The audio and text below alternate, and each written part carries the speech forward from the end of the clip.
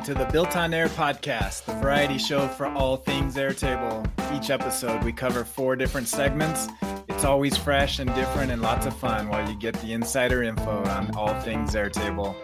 Our hosts and guests are some of the most senior experts in the Airtable community. Join us live each week on our YouTube channel every Tuesday at 11 a.m. Eastern and join our active community at builtonair.com/join. Before we begin, a word from our sponsor, OnToAir.com. Any business running on Airtable gets the value that Airtable has, but also needs a few more functions to complete their operations. That's where OnToAir comes in. It's a suite of tools for any business running on Airtable to maximize your operations efficiencies and automations. One customer, John, states that OnToAir enables his business to function properly without having to think about building their own software, and that is pretty invaluable. The OnToAir Airtable apps are amazing, and we use them often and are very happy with the results. So join John and hundreds more customers and take your Airtable to the next level with OnToAir. Sign up today with promo code BuiltOnAir for a 10% discount. Check them out at OnToAir.com. And now let's check out today's episode and see what we built on air.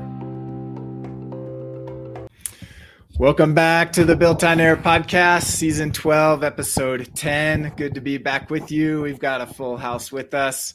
We've got back with us Camille. You've been out for a couple weeks. Good to see you again, Camille. I've been sick for forever. Good to have you recovered from that. And Allie, welcome back. Thank you. Glad to be here. Yep. And we've got a new face with us, Bill French. Welcome. Good to be here. And we've had Bill on the show a few times, at least once. Yeah. I think so. Yes. I think this is the first time in this format. Is that correct? That is correct. Yes. Yep. Cool. So we did kind of a one-on-one interview. Who did that, Camille or Allie? Allie. All right. So if you want a full in-depth hour-long conversation with Bill, check that episode out from an earlier season. But we will learn more about Bill. We'll still dive into your history and background. We'll do a spotlight on that. So with that, I will walk through what we're going to be talking about today. Should be fun to learn more about Bill and what's going on with him. And so we always start off our show talking about round the bases, what's going on in the Airtable communities, keep you up to date on everything Airtable news related. Then we'll do a spotlight on our primary sponsor, OnToAir. Then we'll learn more about Bill and his background as an expert in this Airtable community. And then we're just going to kind of open it up and have kind of a dialogue. Bill's got lots of topics he loves to talk about. So we're going to talk about a few things there, get kind of a state of the union on Airtable and the world of no code, low code, and computing in general. We'll see what we can learn from that. And time permitting, we might, we'll also highlight our community, how you can join. And then time permitting, we might do another segment. We'll see how it goes. So we'll kind of keep it open-ended. So with that, with round the bases, a few things going on in the Airtable world. Last week, we talked about, we're not going to dive too deep into this because we're going to bring on maybe a special guest later in the show. But I did want to highlight last Tuesday after our show, they did go live with changes to attachments.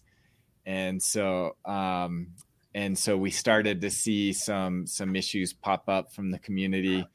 This is one. I know there was at least one other, probably a few more of people noticing it, even though it had been somewhat announced throughout the previous months.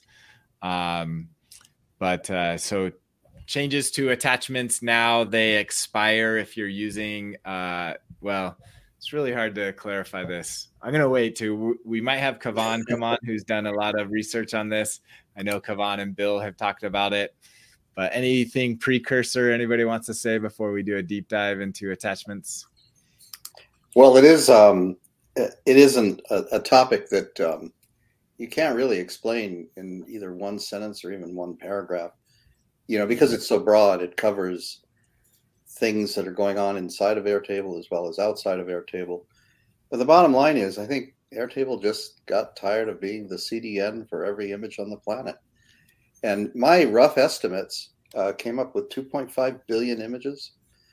I mean, that's assuming 300,000 really active customers with, X number of records and images. So that CDN was big, and it still is big. And trying to get everybody off of that, it was almost like a crack cocaine thing, right? People got a little taste of, oh man, I could just host everything here, all my images, all my attachments. And then they said, oh, come on, we can't afford that, not for $25 a month. Yeah. So it's a mess. Yeah. I've mentioned on the show before, I'm one of the 4 people who insist on having a static generated website and not use any sort of traditional CMS. So the problem originally with both of my websites was I had everything in Airtable effectively as my CMS, and then I would export everything as JSON and publish everything to my website. Well, that meant I was using the Airtable attachment links. And when I first heard of this change many months ago, I was like, well, okay, well, I'll have to adjust my setup. And without going too far into it, my revised methodology was to just use Google Drive and import that Google Drive folder into Airtable still. And it gets those links get exported in my JSON, and I'm doing virtually the same thing, but not pointing at an Airtable attachment field anymore, which is good because you could get more storage cheaper in Google Drive than you can in Airtable. But there's pros and cons, and we'll dive into this later. Yeah, so precursor, so a teaser, hang on to the show, and we're gonna talk more about this. Lots to talk about there. So, but definitely a change last week. And let's move on. So there was another announcement of a future breaking change. I bet Bill might be one of the few people this actually impacts. Yeah, I mean, I think one of my customers from long ago in the UK saw this and immediately phoned me up and said, are we impacted by this? And I got to thinking about it, and no, we're not passing anything through URLs by and large. Our URLs are really tiny, but I can see how people would get stuck or get captured, swept up into this. We often like to use gets because they're convenient, right? URL parameters are convenient. Mm-hmm. And so we think, we're going to deal with the API right through the URL. And then before you know it, there's 75 fields going across the wire, and they're all in the URL. And that's just you being painted into a corner. The fact that they had to change this, I'm still wondering why. Why did they have to change this? Anybody know? This is the first I'm hearing of it. I did not see this announcement at all. Yeah, so this only impacts if you're using the REST API, and probably only impacts queries, the filtering. Mm-hmm. That's, I think, the only thing that could maybe be. So they're basically putting a cap at 16,000 character limits in the URL length. That sounds reasonable to me. Yeah. 16,000. Right. Not only is it reasonable, but you probably shouldn't be doing it that way anyway. Right. And I think I read this really briefly. The person is saying the vast majority of people don't even get anywhere close to 16,000, and I would hope, because how do you manage that? Yeah. Well, the fact that they called this a breaking change means that their analytics probably spotted people doing exactly this. Yeah. Otherwise, they would have just changed it and been quiet about it. Yeah. So that's my hunch. Let the other people down the road find this problem when and if it occurs. But yeah, the minute you start jamming queries into URLs, you're also opening up, I think, a security problem as well.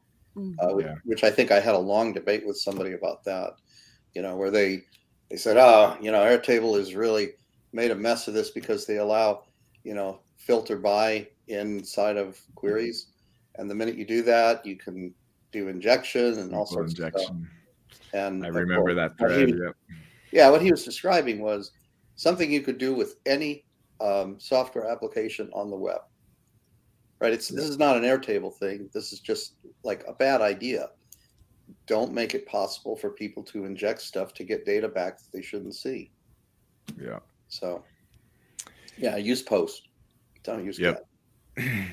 Yeah. So they've now implemented. So the workaround is they've implemented a Post. This didn't exist before, so this is new. And so now you can do a Post to do your query. And then if you've got a really long one, and if you're using the Node.js or the JavaScript library they've implemented in the latest version, it automatically uses Post or detects if it's too long, then it switches to a Post. That's a smart change. Yeah. So that is a change that probably doesn't impact many people. Okay. All right, moving on. So I've actually started to see this creep up. This issue, people are saying that you can no longer embed a form inside the extension. There's an extension to embed like iframes, and then there's a similar one. I'll kind of combine these.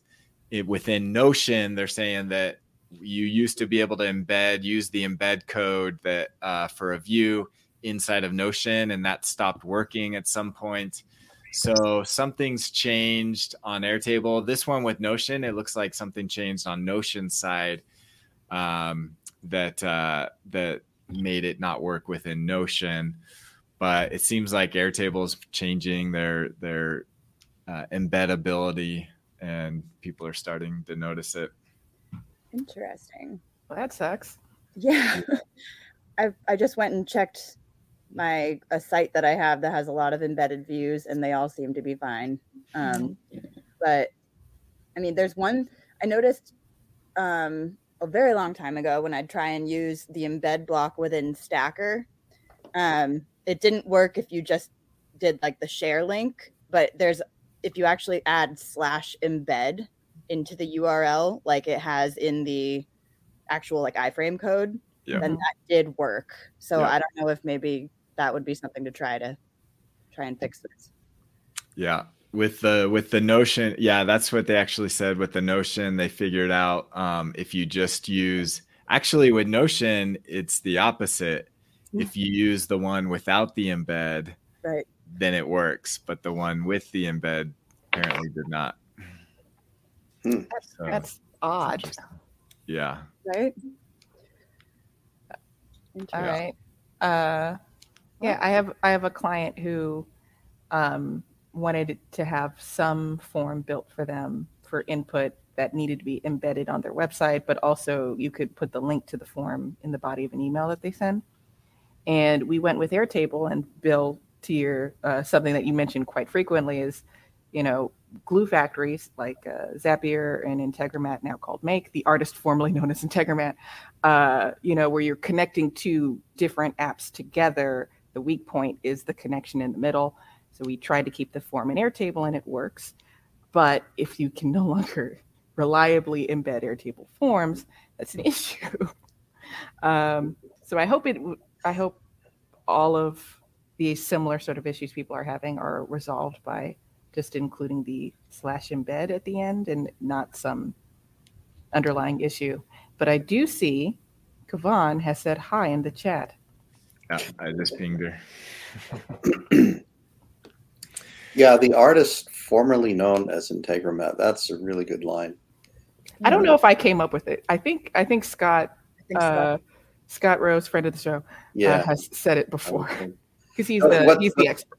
What's ironic about that is that if you look closely at some of the Integromat systems that people have created, you'd swear that whoever created them was abusing opiates just like Prince was. So there's a connective tissue there somewhere. Mm-hmm. There's something, I like what you can do in Make, but there's something about once you start adding in all the error handlers to make sure it's, it's not going to throw everything into the fire if it encounters an issue. The visual editor aspect starts to, I think, become its downfall, because it's not even a spider web. It's like a shotgun blast pointing to the right, and it just gets more and more difficult for, at least for me. I think it's a sawed-off shotgun blast. Yes, you have to have an air handler on every single. There's no choke. Yeah, it's not. The BBs are going everywhere. Yeah, very true. Yeah, I definitely am biased, as most everybody knows. And if you're listening or you're the listener, I get really upset when people abuse things like Zapier and Make. So. Yeah. Very true. That's another whole topic. We could do a whole show on that. That's right. Okay, I'm going to do two quick kind of plugs off of Twitter, and then we've got Kavan here that's going to join us here in a second. So I was going through Twitter, and Andy Cloak, friend of the show, he's been on. He's the founder of Data Fetcher, and he made an announcement that he's starting to work on a second extension for charts and things inside of Airtable and reports. So that will be interesting. So if you like Data Fetcher and the work he's done there, and looks like he's looking for people to get insights for as he starts to plan that out. So that will be interesting to see what he comes up with there. Hopefully he's implementing that using some kind of open source backend like chart.js or something. Yeah. I trust he is, but that would be very cool to pull that off, because wow, we are chart challenged as Airtable users. Yeah, it's one of the most commonly with Interface Designer, they're sort of pushing away from the need for some of the extensions that are present, and slowly but surely they're adding functionality that eliminates some of the utility extensions. Right. But charting is not one of those, or reporting in general is the concept of reporting is not yet tackled well, I would say, in either of those two paths forward. One of my first posts when I discovered Airtable was to tell the developers to stop doing charting. Right? I mean, that it's just silliness. Yeah. Every vendor tries this. They try to build every possible chart feature and facility into their platform. And it's nutty. It's completely nutty thinking. What they should do is make it possible for anyone to build any charting feature into the product. That they should spend all their money on ways to interface with all the charting horizons that are out there. Everything from, D3 to chart.js to, quickchart.io, all those things should be at our fingertips. And no one should, actually write a stitch of code at Airtable to do that. That's my opinion. Thank you, Dan. I'm looking at this, and obviously I haven't played with it yet, but you can add your own colors to certain categories, which I have not seen a web app, whether it's Airtable or Glide or anything else, that lets you do that. Get the specificity of this category should be yellow. Yeah. Right. Yeah, and looks like chart.js, actually. That's great. And even as good as he gets at this, there will be people going, but doesn't it do this? Or I can't do that. Before you know it, he's in the same, corner with a can of paint. And it's going to be hard to keep up with that. So it's a tough place to make money. That's why I never touched charts. When I released Master Calendar, one of the first requests was, can you do something similar, but it pulls multiple tables into a single chart? Right. And I said no. Yeah. No. Yeah, very true. Yeah. All right, one more quick announcement, then we'll get Kavan on. So Airtable actually put out a tweet for those, obviously lots of companies going through layoffs right now. So they're keeping, it looks like this is managed by Airtable based off it. So they have a base going of companies that maybe are hiring and kind of what's out there. Most of these are tech companies. kind of similar to Airtable. But if you're in the hunt looking for work in that space, Airtable's got a base, and they've got links to open positions and things like that. So what's going to happen next year when the recession really seeps in? Are they going to expand the table limit? Yeah, we'll see if they go. What are they? 119 right now. Only 100. So yeah, there's no soft landing coming in 23, 24. So they need to probably get this up to 100,000. Yeah. Just say it. All right, let's continue our first discussion. We got Kavan coming on here, and I'm gonna go to this view. Hello. Hello. That's way Welcome, too good. Kavan. Dan said that Bill was going to be able to invited me to argue with you. Oh, we're buddies. They are buddies. We debate them go back and forth. There's even some private chats that some of us are privy to of Bill and Kavan going at it. And so I thought it'd be fun to bring them both on and kind of continue that discussion in public. And but I know, Kavan, you've done a ton of work on attachments and kind of like analyzing the changes. Could you give us kind of a high level overview of what your perspective of the changes are? So I've been really curious about what's been happening and what was going to be happening with it. So first off is all of my production workspaces, I opted out. I said, this is too new. I don't want a working workspace, a working base to be affected by any of these changes. But I kept one workspace where I did not opt out just for test purposes, so I could see what's going on. And I set up an automation, a scripting automation to say basically, okay, I've got these two little placeholder attachments, and go grab that URL, see what it is. Here's the timestamp. And just to see how often do I get new URLs and when do those URLs expire. And at first I was like, well, let's do this every 15 minutes. And then I'm like, okay, this is not really doing a whole lot. When I first started up, we were still getting the original dl.airtable.com attachments. But then halfway through that day of the 8th, I started getting the new attachment field format, which has got the Airtable user content URL and does not have the file name at the end. But those weren't expiring. And one thing that I was finding was that none of the URLs for attachments that I got from the automation script have actually expired yet, as far as I can tell. So then I also started experimenting with some other ways of getting URLs. So I did a CSV export, and I don't have the exact time when those expired, but they did expire fairly shortly, probably within that day. The exact time, I'm not sure, because when I've been testing it manually, clicking on them. And then there's all kinds of weird things that you have to do regarding cache, because if you have it in the cache on your local computer, it'll just show it up to you. Or if you have issues of which server all the way is it going back, it still might be cached on some server. Or a router or somewhere around those.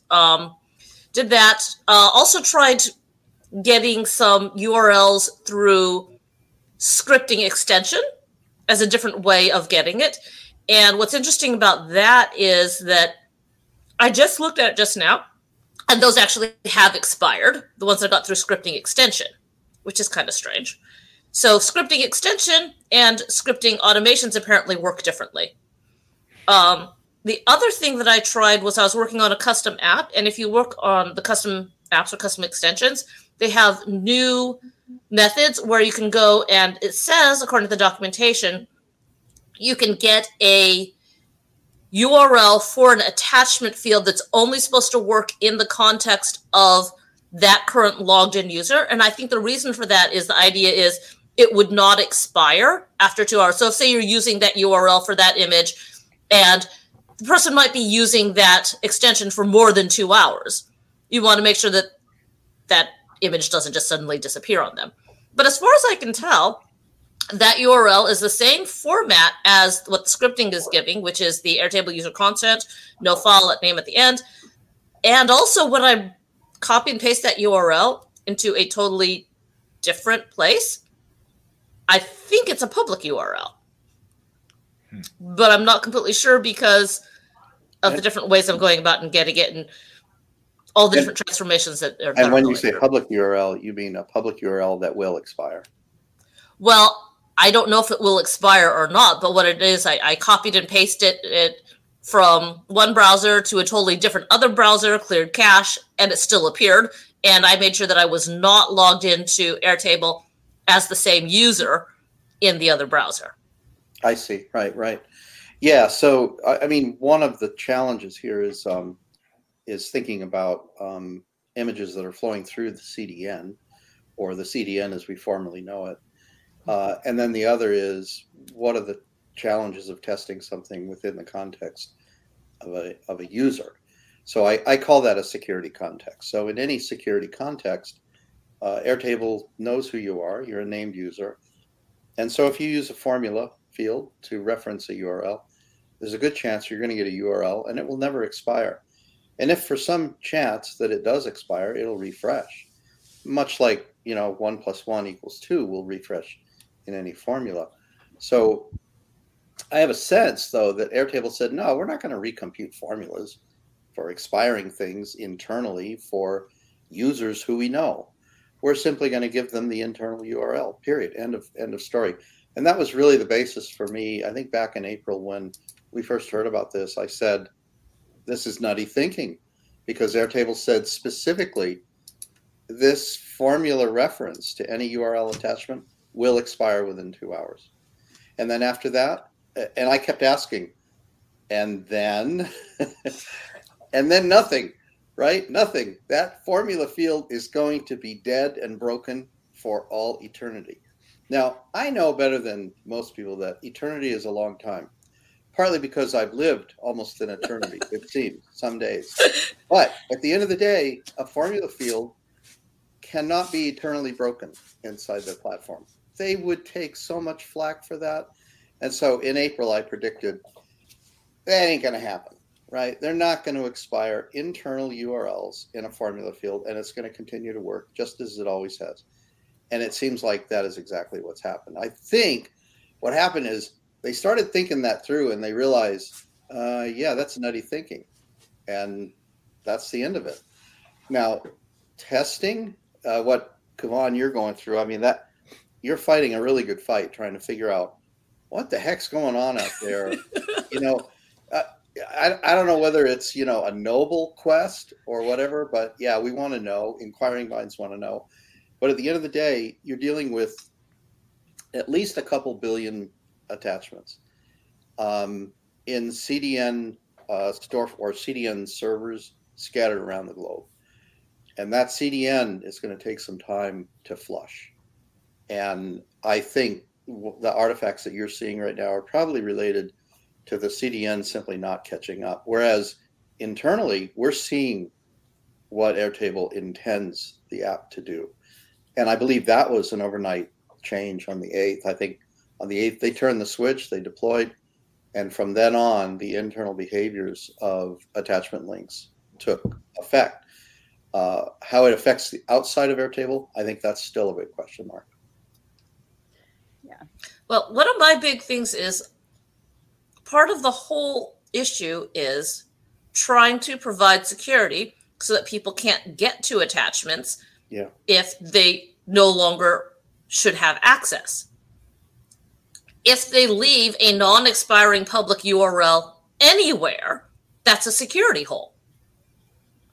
And what do you do to plug that security hole? Well, if you have right now, you have, I'm seeing non-expiring, well, what have been non-expiring public URLs, which is what they used to be, for my attachments. Mm-hmm. And these are attachments. What do you do with that security hole? Right, and these are attachments presumably you created after the 8th, correct? One I created before the 8th, one I created on the 8th, and I don't know if I've created one. Yeah, I can't create one right now. That's the important test. But I created it after I saw the change. Mm-hmm. Right, because presumably anything created perhaps on the 8th and prior to the 8th got swept up into the CDN as they always have. And then if you wanted one of those attachments to go away, you had to actually ask support, I think. Do you guys remember that? It used to be that you would have to ask support, and then they would go in, and then they would purge it from because even your history and all of that. If you deleted the whole field, it wouldn't get rid of it in cyberspace. So if you still had the link, you could still get there. Mm-hmm. Yeah, correct. It's really a kind of a fuzzy thing. And one client of mine, or not really a client, it's somebody I'm very familiar with, went so far as to issue, a takedown order under DCMA. And they said, look, take that down, right? We don't want that there. And they gave them like 10,000 image links. I'm sure that the guys at Airtable are going, oh my gosh, we got to fix this. This is like a year ago. So anyway, I think the CDN side will be solved, but right now we're on that fuzzy edge of, well, when was the actual CDN picking that content up? Because it was before the 8th, it's probably a URL that the CDN is going to keep until the CDN is flushed. How it's being flushed, I have no clue.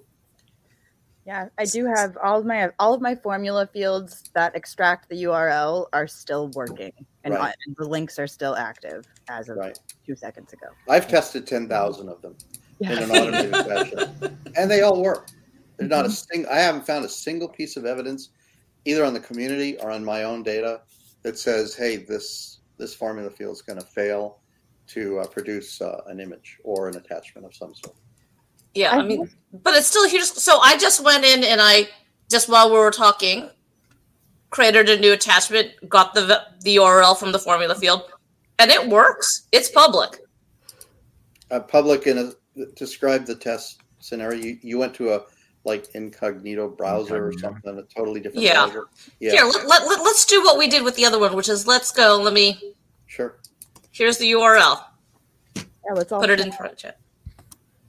Yeah. It's got that's the internal URL. Hey, look, it's us. We look pretty good. So this was not one taken older. This was something I just took during this, and it's there. So whatever logic that they have, I think they're just not done with the rollout. Mm-hmm. I need to issue a takedown notice on this because I'm in it. and I'm also in witness protection, so this has to come down. Bill, why are you here? This seems odd.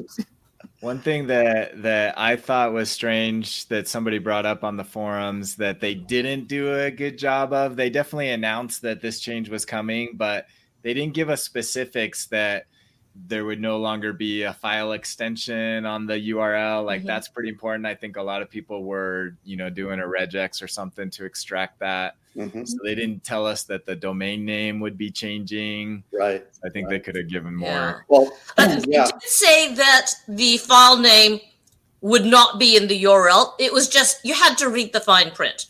That basically said that there will be nothing meaningful at all in the URL itself, including there would be no file name.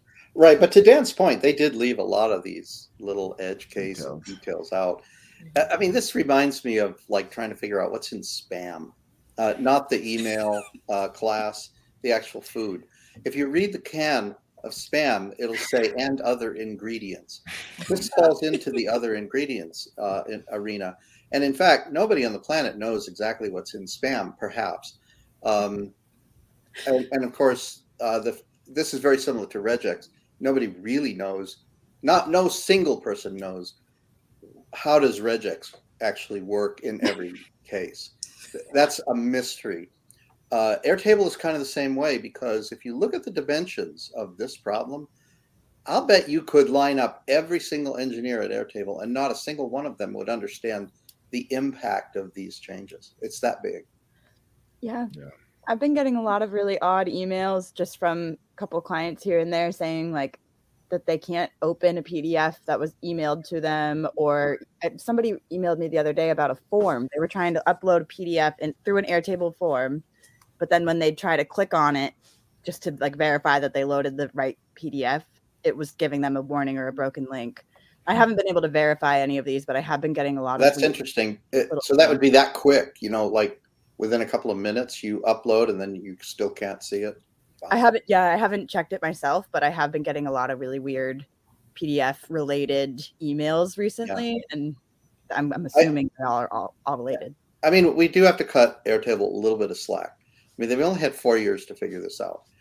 I mean, NASA takes 6 years to figure some stuff out, right? But at the end of the day, this was a big, big challenge. So I give them a little bit of wiggle room on this, trying to document this. It had to have been a nightmare. You saw what we went through. I mean, just even 2 people, Kavan and me, just talking on the community. There's like 15 different unanswered questions. Yeah. And every time they tried to answer a question, you'd get 5 more questions that they couldn't answer. And so it just started to become like this shotgun blast. Yeah. So.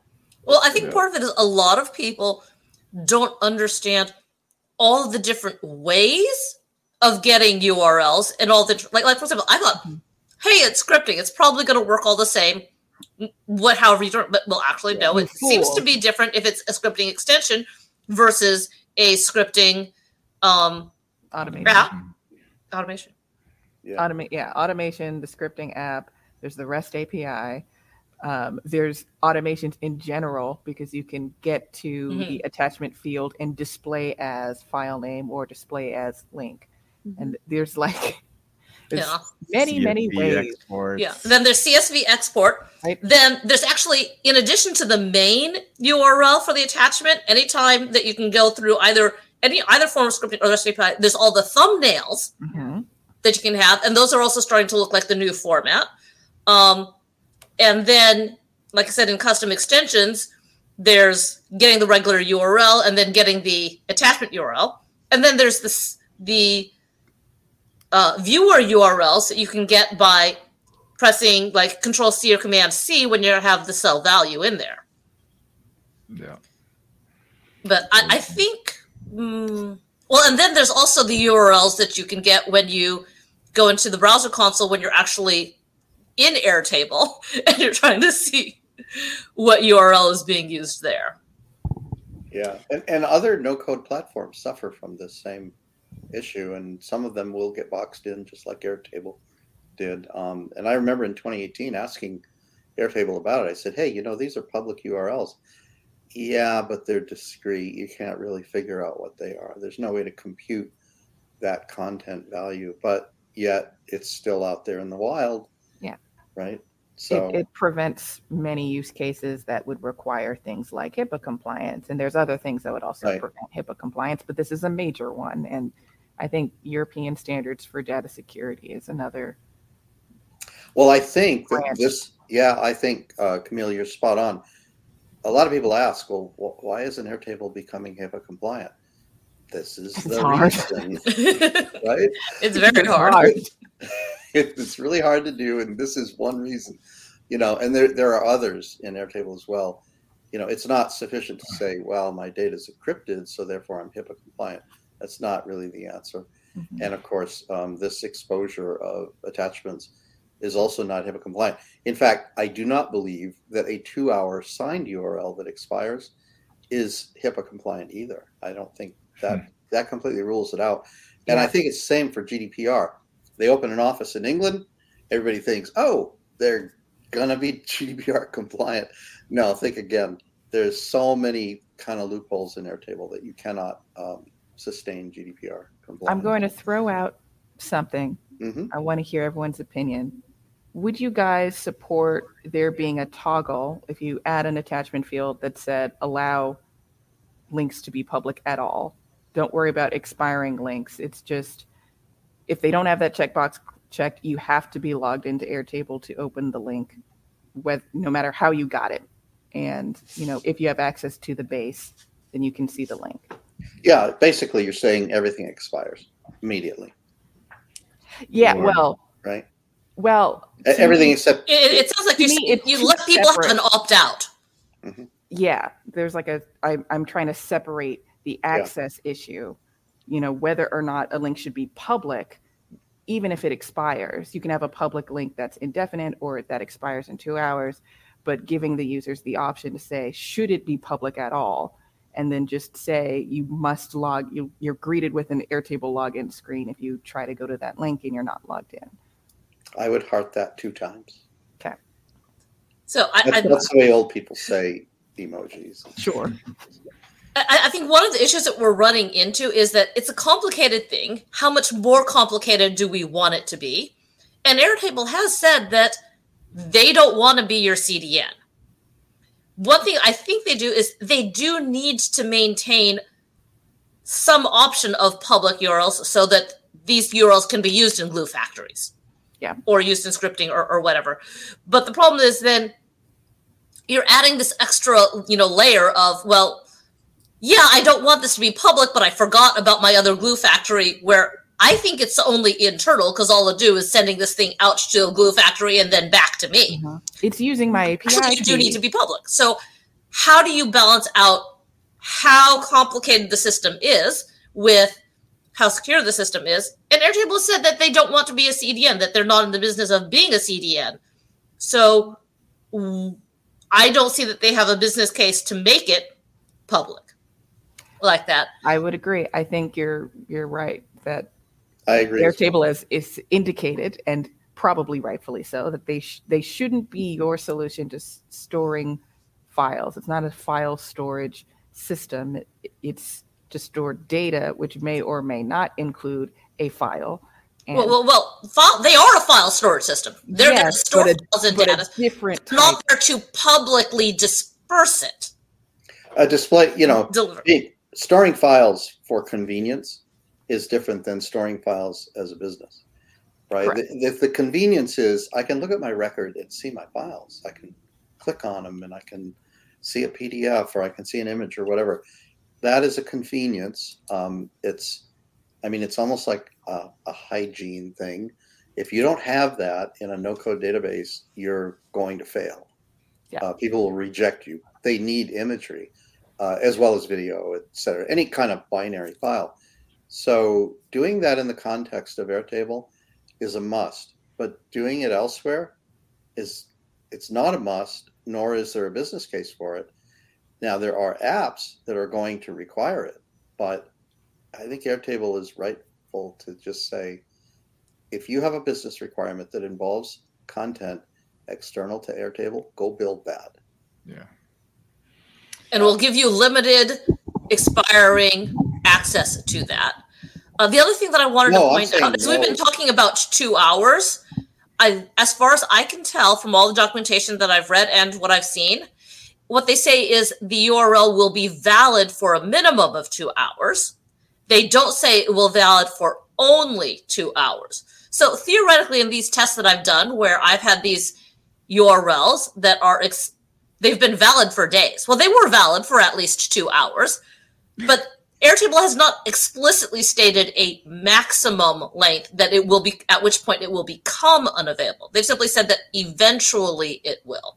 I think that's to get around the caching. We talked about this earlier. If it's cached and you look at it at hour 4, well, then Airtable doesn't want to be called a liar because some other system cached it, even though if you did it on a brand new system, you can't access that link. That's probably there's a legal reason for liability, probably. Yeah.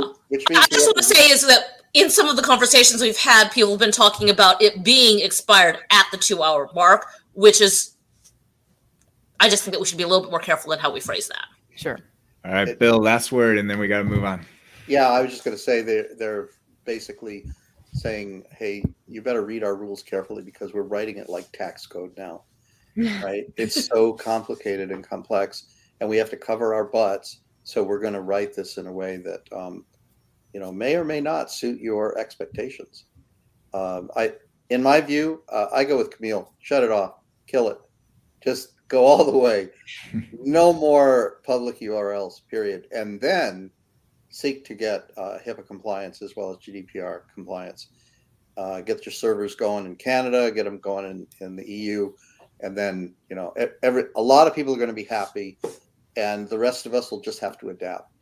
That's my opinion. Everyone has to do what I did. Sync your tables from Google Drive. There you go. Go nuts. Yeah. Figure it out. Build what you need. but don't expect Airtable to front the bill for it. Yeah. Awesome. Thank you, Kavan, for coming on. We really appreciate it and your work. I think the conclusion is there's still tons of questions, so maybe in a couple weeks, a month, we'll get you both back on and rehash this. So I'm going to keep my base going, and it's going to still generate. I think I have it generating a new URL like every 6 hours now. And, part of why it might not be expiring is the fact that I keep asking for those URLs. That's right. But we'll see. But until those URLs expire, I'm going to say I don't think that the rollout's complete. Right. It's the Heisenberg uncertainty principle, right? What you're discovering is a Heisenbug. And a Heisenbug is something that if you watch it enough, you'll change its behavior. And that's exactly what you're doing with the CDN. But until such time as somebody can show me that an internal URL in a formula field referencing an attachment URL, I am not paying, for free sandwiches for your family. Come on. But as soon as somebody can produce that, I'll pay the debt. And I'm just going on what the documentation says, that formula field URLs will be invalid. I know. And I said that was never going to happen. I think I'm right. So far, I'm right. But, this could take a while. Airtable is good at screwing things up. So they may end up making me send you sandwiches, which I'll happily do, because the shit show that will happen after that. What's entertainment value? The shit show that will happen after that on the community would be well worth sending your family sandwiches. It would be great entertainment. Anyway. Very good. God bless Airtable. They're doing their best. They're doing their best. I'm sure behind the scenes they're having some interesting conversations the last week or so to see everything affected. But it hasn't been the huge blow up that we maybe projected, but maybe that's still to come because they're still. That's a slow feed. Well, I think until we know definitively that those URLs, the DL.airtable ones, if either they will never expire and they'll always be public, in which case you've got the security hole sitting there, or they will expire and that's when things are going to blow up. And to the former, if that happens, they completely failed. Yeah, what was the point of any of this? Exactly. You've just confused everyone. To make clickbait like this. Yeah. Very good. All right. Thanks, Kavan, for coming on. Appreciate it. Okay. We'll have you back on in a future show. Sure. Thank you. All right. Why don't we move on to I'll just give a quick shout out to Ontair, our primary sponsor. We are in the process of launching a new form solution. I've gone through a few times, so I'm going to skip it for this week. We'll highlight it again next week. But check us out. You can join our private beta for our new form solution at ontair.com and try out that new form product. So we've got maybe 12, 15 minutes, Bill. We'd love to learn more about you. I think you've got an interesting story. Yeah, Kavan, feel free if you want to stick around for that. I'm going to go back to this view. Bill, why don't you tell us, how did you find Airtable? How did you come into this world? Yeah, Airtable. Or give us the 5-minute version. Yeah, I'll try to give you the 1 minute. It was 2018, early in 2018. We had just landed a contract at Streamit for a transit agency, Los Angeles. And in the process of doing that, we realized they really needed some notifications, and they needed it kind of in a way where they could track it and kind of monitor things. Basically, our technology runs on like public transit vehicles. And every now and then, somebody falls down and we need to send notifications, and the notifications have to go to a variety of departments within the organization. And so I grabbed Airtable, and I knew it had an API, and I knew I could jam stuff into it, and I knew I could put clients on it, and they could see what the heck was going on. So that's how Airtable gets started. Is that less than 1 minute? Yeah, it's under 1 minute. Not bad. Tell us, you've maybe give us a little more history. I mean, you've been in the computing world a long time. You've got an interesting past. Give us the cliff notes on that? I think there's like 9 or 10 O's in long for me, because it's out there. I mean, it's just like an entire lifetime. My earliest database activities was a database that I designed on a TRS-80 in 1978. And that TRS-80 was tape drive, little tiny cassettes. And I think it used Benton Harbor Basic. One of the first Basic, I think Microsoft was involved. Bill Gates might have been involved with it. And from there, I was involved in, the CPA profession. So I was an auditor, and I was figuring out how to automate the auditing of municipality up in New England, by the way, Allie. It was in Maine, Bangor, Maine. I was literally working in a CPA firm and automating auditing processes. And those partners kept looking at my hours. And they said, how do you get all that done in 17 billable hours? And because normally you take 170 billable hours. And I said, well, simple. I'm using computers. And they said, well, what's that? It goes back that far. And so they immediately fired me. They said, oh, no, this is bad for billable hours. We can't have accountants doing work like this that quick. I mean, I call it a firing, but they called it outsourcing. They outsourced me to a company that was probably the best move in my career, ABC Television. That was one of their clients. They said, oh, these guys over at ABC, they'll love you. And I got over there, and sure enough, they love me. I love their engineers, too. They could build any computer you could imagine. And so that one thing led to another. Before I knew it, I was kind of working in corporate down in Manhattan, and sleeping in a bunk actually across from the Muppets. And that's how I developed such an affinity for the two old guys, right? I was a young kid at the time, but now that I'm an old guy, I have great affinity for having bunked in near the closet where they stored the Muppets. But long story short, that led me into other computing work. I went out on my own, built a couple of database apps under DBase. You guys recall DBase? I used one of the first spreadsheets, which was VisiCalc on the Apple IIc, I think it was. Had color. Wow, that was fascinating. Do you guys remember when TVs went from black and white to color? No, nobody on this list remembers that, right? I was born in 1994. So that was a watershed moment. But from there, DBase, and then Fox Pro and Access and SQL Server, and one thing after another. I spent most of my career building database-like things. There was one big watershed event in 1980. Somebody came to me and said, there's no way to move data quickly between the desktop and what was the first laptop, which was rode on the space shuttle. It's called the Grid computer. And Grid had this crazy disk format, and IBM PCs had a totally disk format. And so they asked me and my partner, is there a way that you guys could figure out how to move data quickly? We figured that out. That worked until the space shuttle didn't have Grid computers.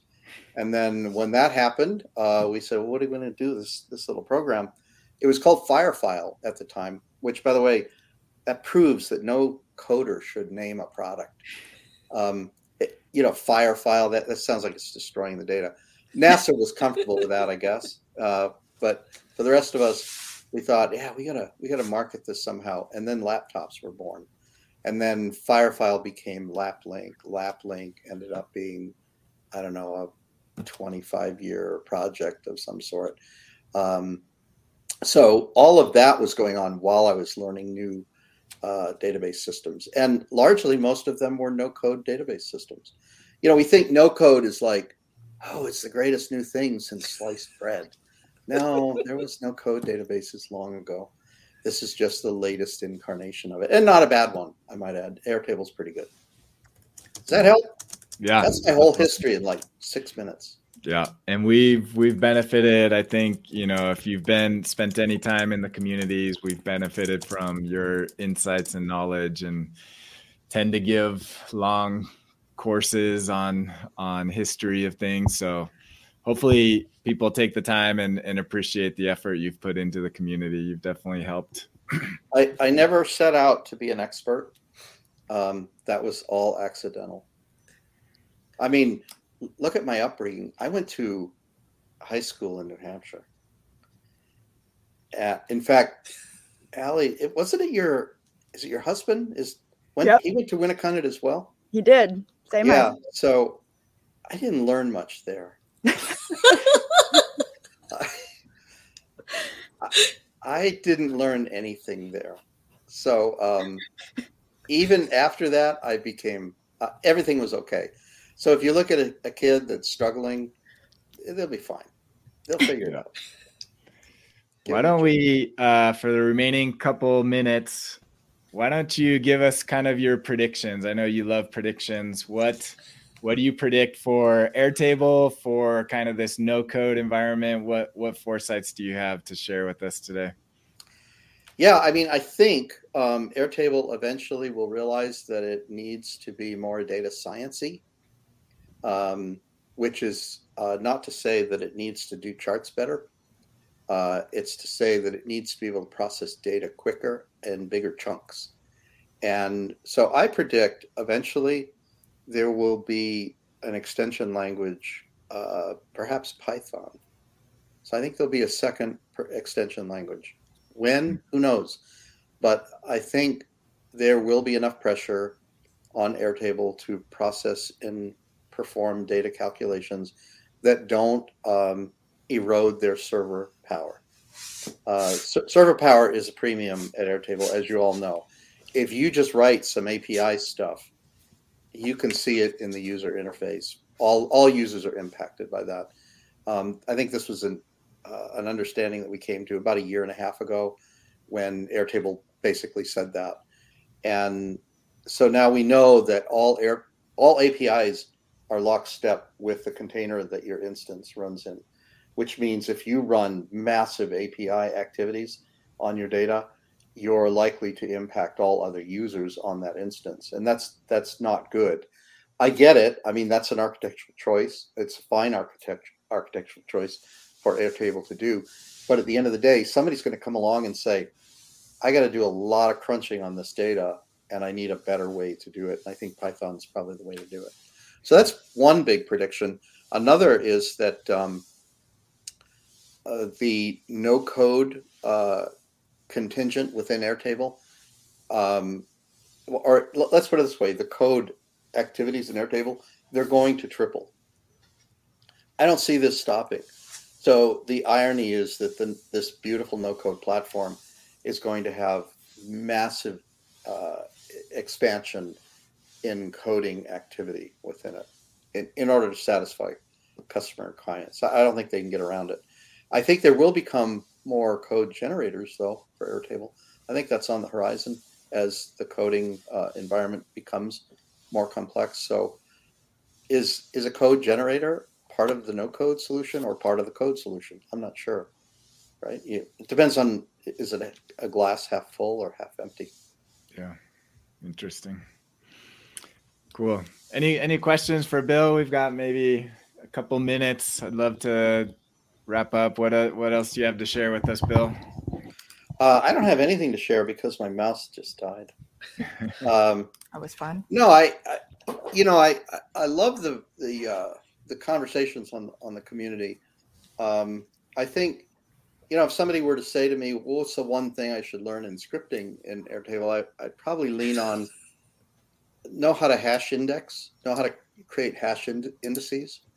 The second thing that really concerns me about Airtable is there's no full text search within it. There's still, to this day, in 2018, I wanted to build a search environment, and that search environment was, based on a full text search capability. Those are hard to build in database environments because there's so many fields and so many values. So now you have context amongst each row, each value within the row.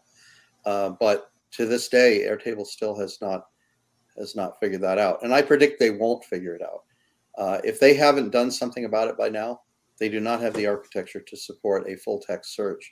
And I believe that it needs to happen across workspaces and across bases. There are some enterprise requirements that would say, we got to do multiple workspaces and all tables within all bases within that workspace. That's really a big challenge, but I think eventually Airtable is going to have to figure that out. Probably will be a third-party company that figures it out. Awesome. Who here is satisfied with search? Raise your hand. I do not see any hand. Oh, it's a wave, kind of a waffling hand. Well, I mean, I can search for what I want to search for. I'm sure there's other people that can't search for what they need to, but my search requirements are actually fairly small.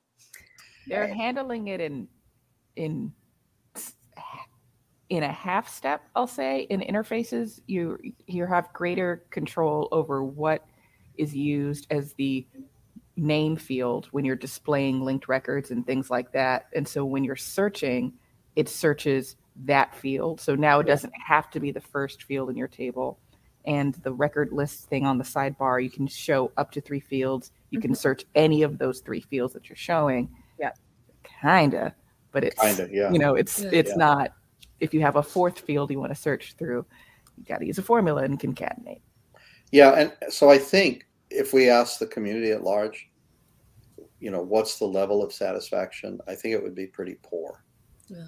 Well, the other thing is the quality of the search you need. The better structured your database is, the less of a need you have for a search for across all the. Well, like people are like, okay, I know this data is in this record somewhere, but they've got stuff buried inside this text field that they're trying to search for. What if you're searching for pools of records? Well, and Bill, you mentioned earlier searching across a workspace. Part of the reason people have to split data apart into multiple bases in a workspace is the record limit. And so you have to start archiving your old records, but if you want to find that old record, now you got to search the other base and not the one that you're currently looking at. And so some of these, it's all nested together, all these interrelated issues. If you could store everything in one base, if you had the capacity to do so, you might be able to search with the current capability for what you're looking for. But, that's not what we have today. Yeah, when most people think of search, they don't think of finding a specific record. They think of a broader, higher level search. And so, Kavan, what I'm saying is that a lot of enterprises are having a tough time putting their fingers on the data they need to do their job. You don't have to look far for articles that say enterprise workers spend roughly 2.9 hours a day groping for information. In Airtable, this is a problem. And until such time as they cure it, they're part of that problem. And so I think enterprise, and we know that Airtable cares about enterprises. So this search has to be fixed in some way. I predict it won't be Airtable that solves it. So when you say search, it sounds like what you're talking about is querying. Findability, let's make a bigger word. Okay. Right? Is the information findable? Right? And so if you take that at a very abstract high level, it involves a query. How is the query conducted? I've always believed that information should find us, not the other way around. So, Airtable should, in some regard, make it easier for information to be aligned with that which we think we need at the moment we need it. But I think the only way to do that is yet another thing where Airtable kind of hasn't really considered much, and that's real-time computing, real-time architectures. In other words, sockets layer. I don't know if you guys have seen recently the Hotwire announcement, or it's a Hotwire project that's designed to make web rendering instantaneous. And I think we have to go in that direction, which means Airtable will have to support sockets at some point. Consumers are tired of seeing HTML rendered because it takes more than 400 milliseconds to do anything in rendered HTML on a server. And we have to get everything about Airtable should be below the Doherty threshold. If you're not familiar with Doherty threshold, just look it up. It's the 400 millisecond mark that says any human that has to wait more than 400 milliseconds is going to be pissed off, right? And that increases as we get faster and faster systems. And you don't think a human can really understand the difference between 400 milliseconds and 401? You can. Your brain knows, right? You start to get conditioned for this high performance environment. And the only way to get out of that mess is to stop rendering just open the developer console and look at what Airtable is pushing out to your browser. Dan's smiling because he's done a lot of that looking, and it's like, holy crap, that's a crap ton of crap. And every second, it's more crap and more crap and more crap. And the only way around that is to go to something like Hotwire, which completely changes the architecture of how web apps should be rendered. I think React is dead. I think it's dead in the water. I think it's going away. I think it's over. That it's 15 minutes of fame or up, and what's coming in after that is Bill. What's that, Camille? I said that's the only one I know, Bill. I don't want to start over. Yeah, but Camille, you learned React in a hot minute. Well, yes, but I still don't want to start over. You need to forget it in 2 hot minutes. and ironically, Hotwire might be the way to forget it. But Airtable will have to address this because React is a bad bet. It's not where they should be betting on their architecture. But anyway, I don't want to take too much time. Yeah. I over my limit here, Dan. Yeah, we're up on the hour. We always appreciate it. Thank you so much. We'll definitely need to get you all back on and continue this conversation. So thank you, Bill, for coming on, and Kavan also. Thank you. Yeah, there we go. So yeah, that concludes this week's episode. Thank you again to Bill French and Kavan for coming on and joining with us. And we will see you all next week. Take care.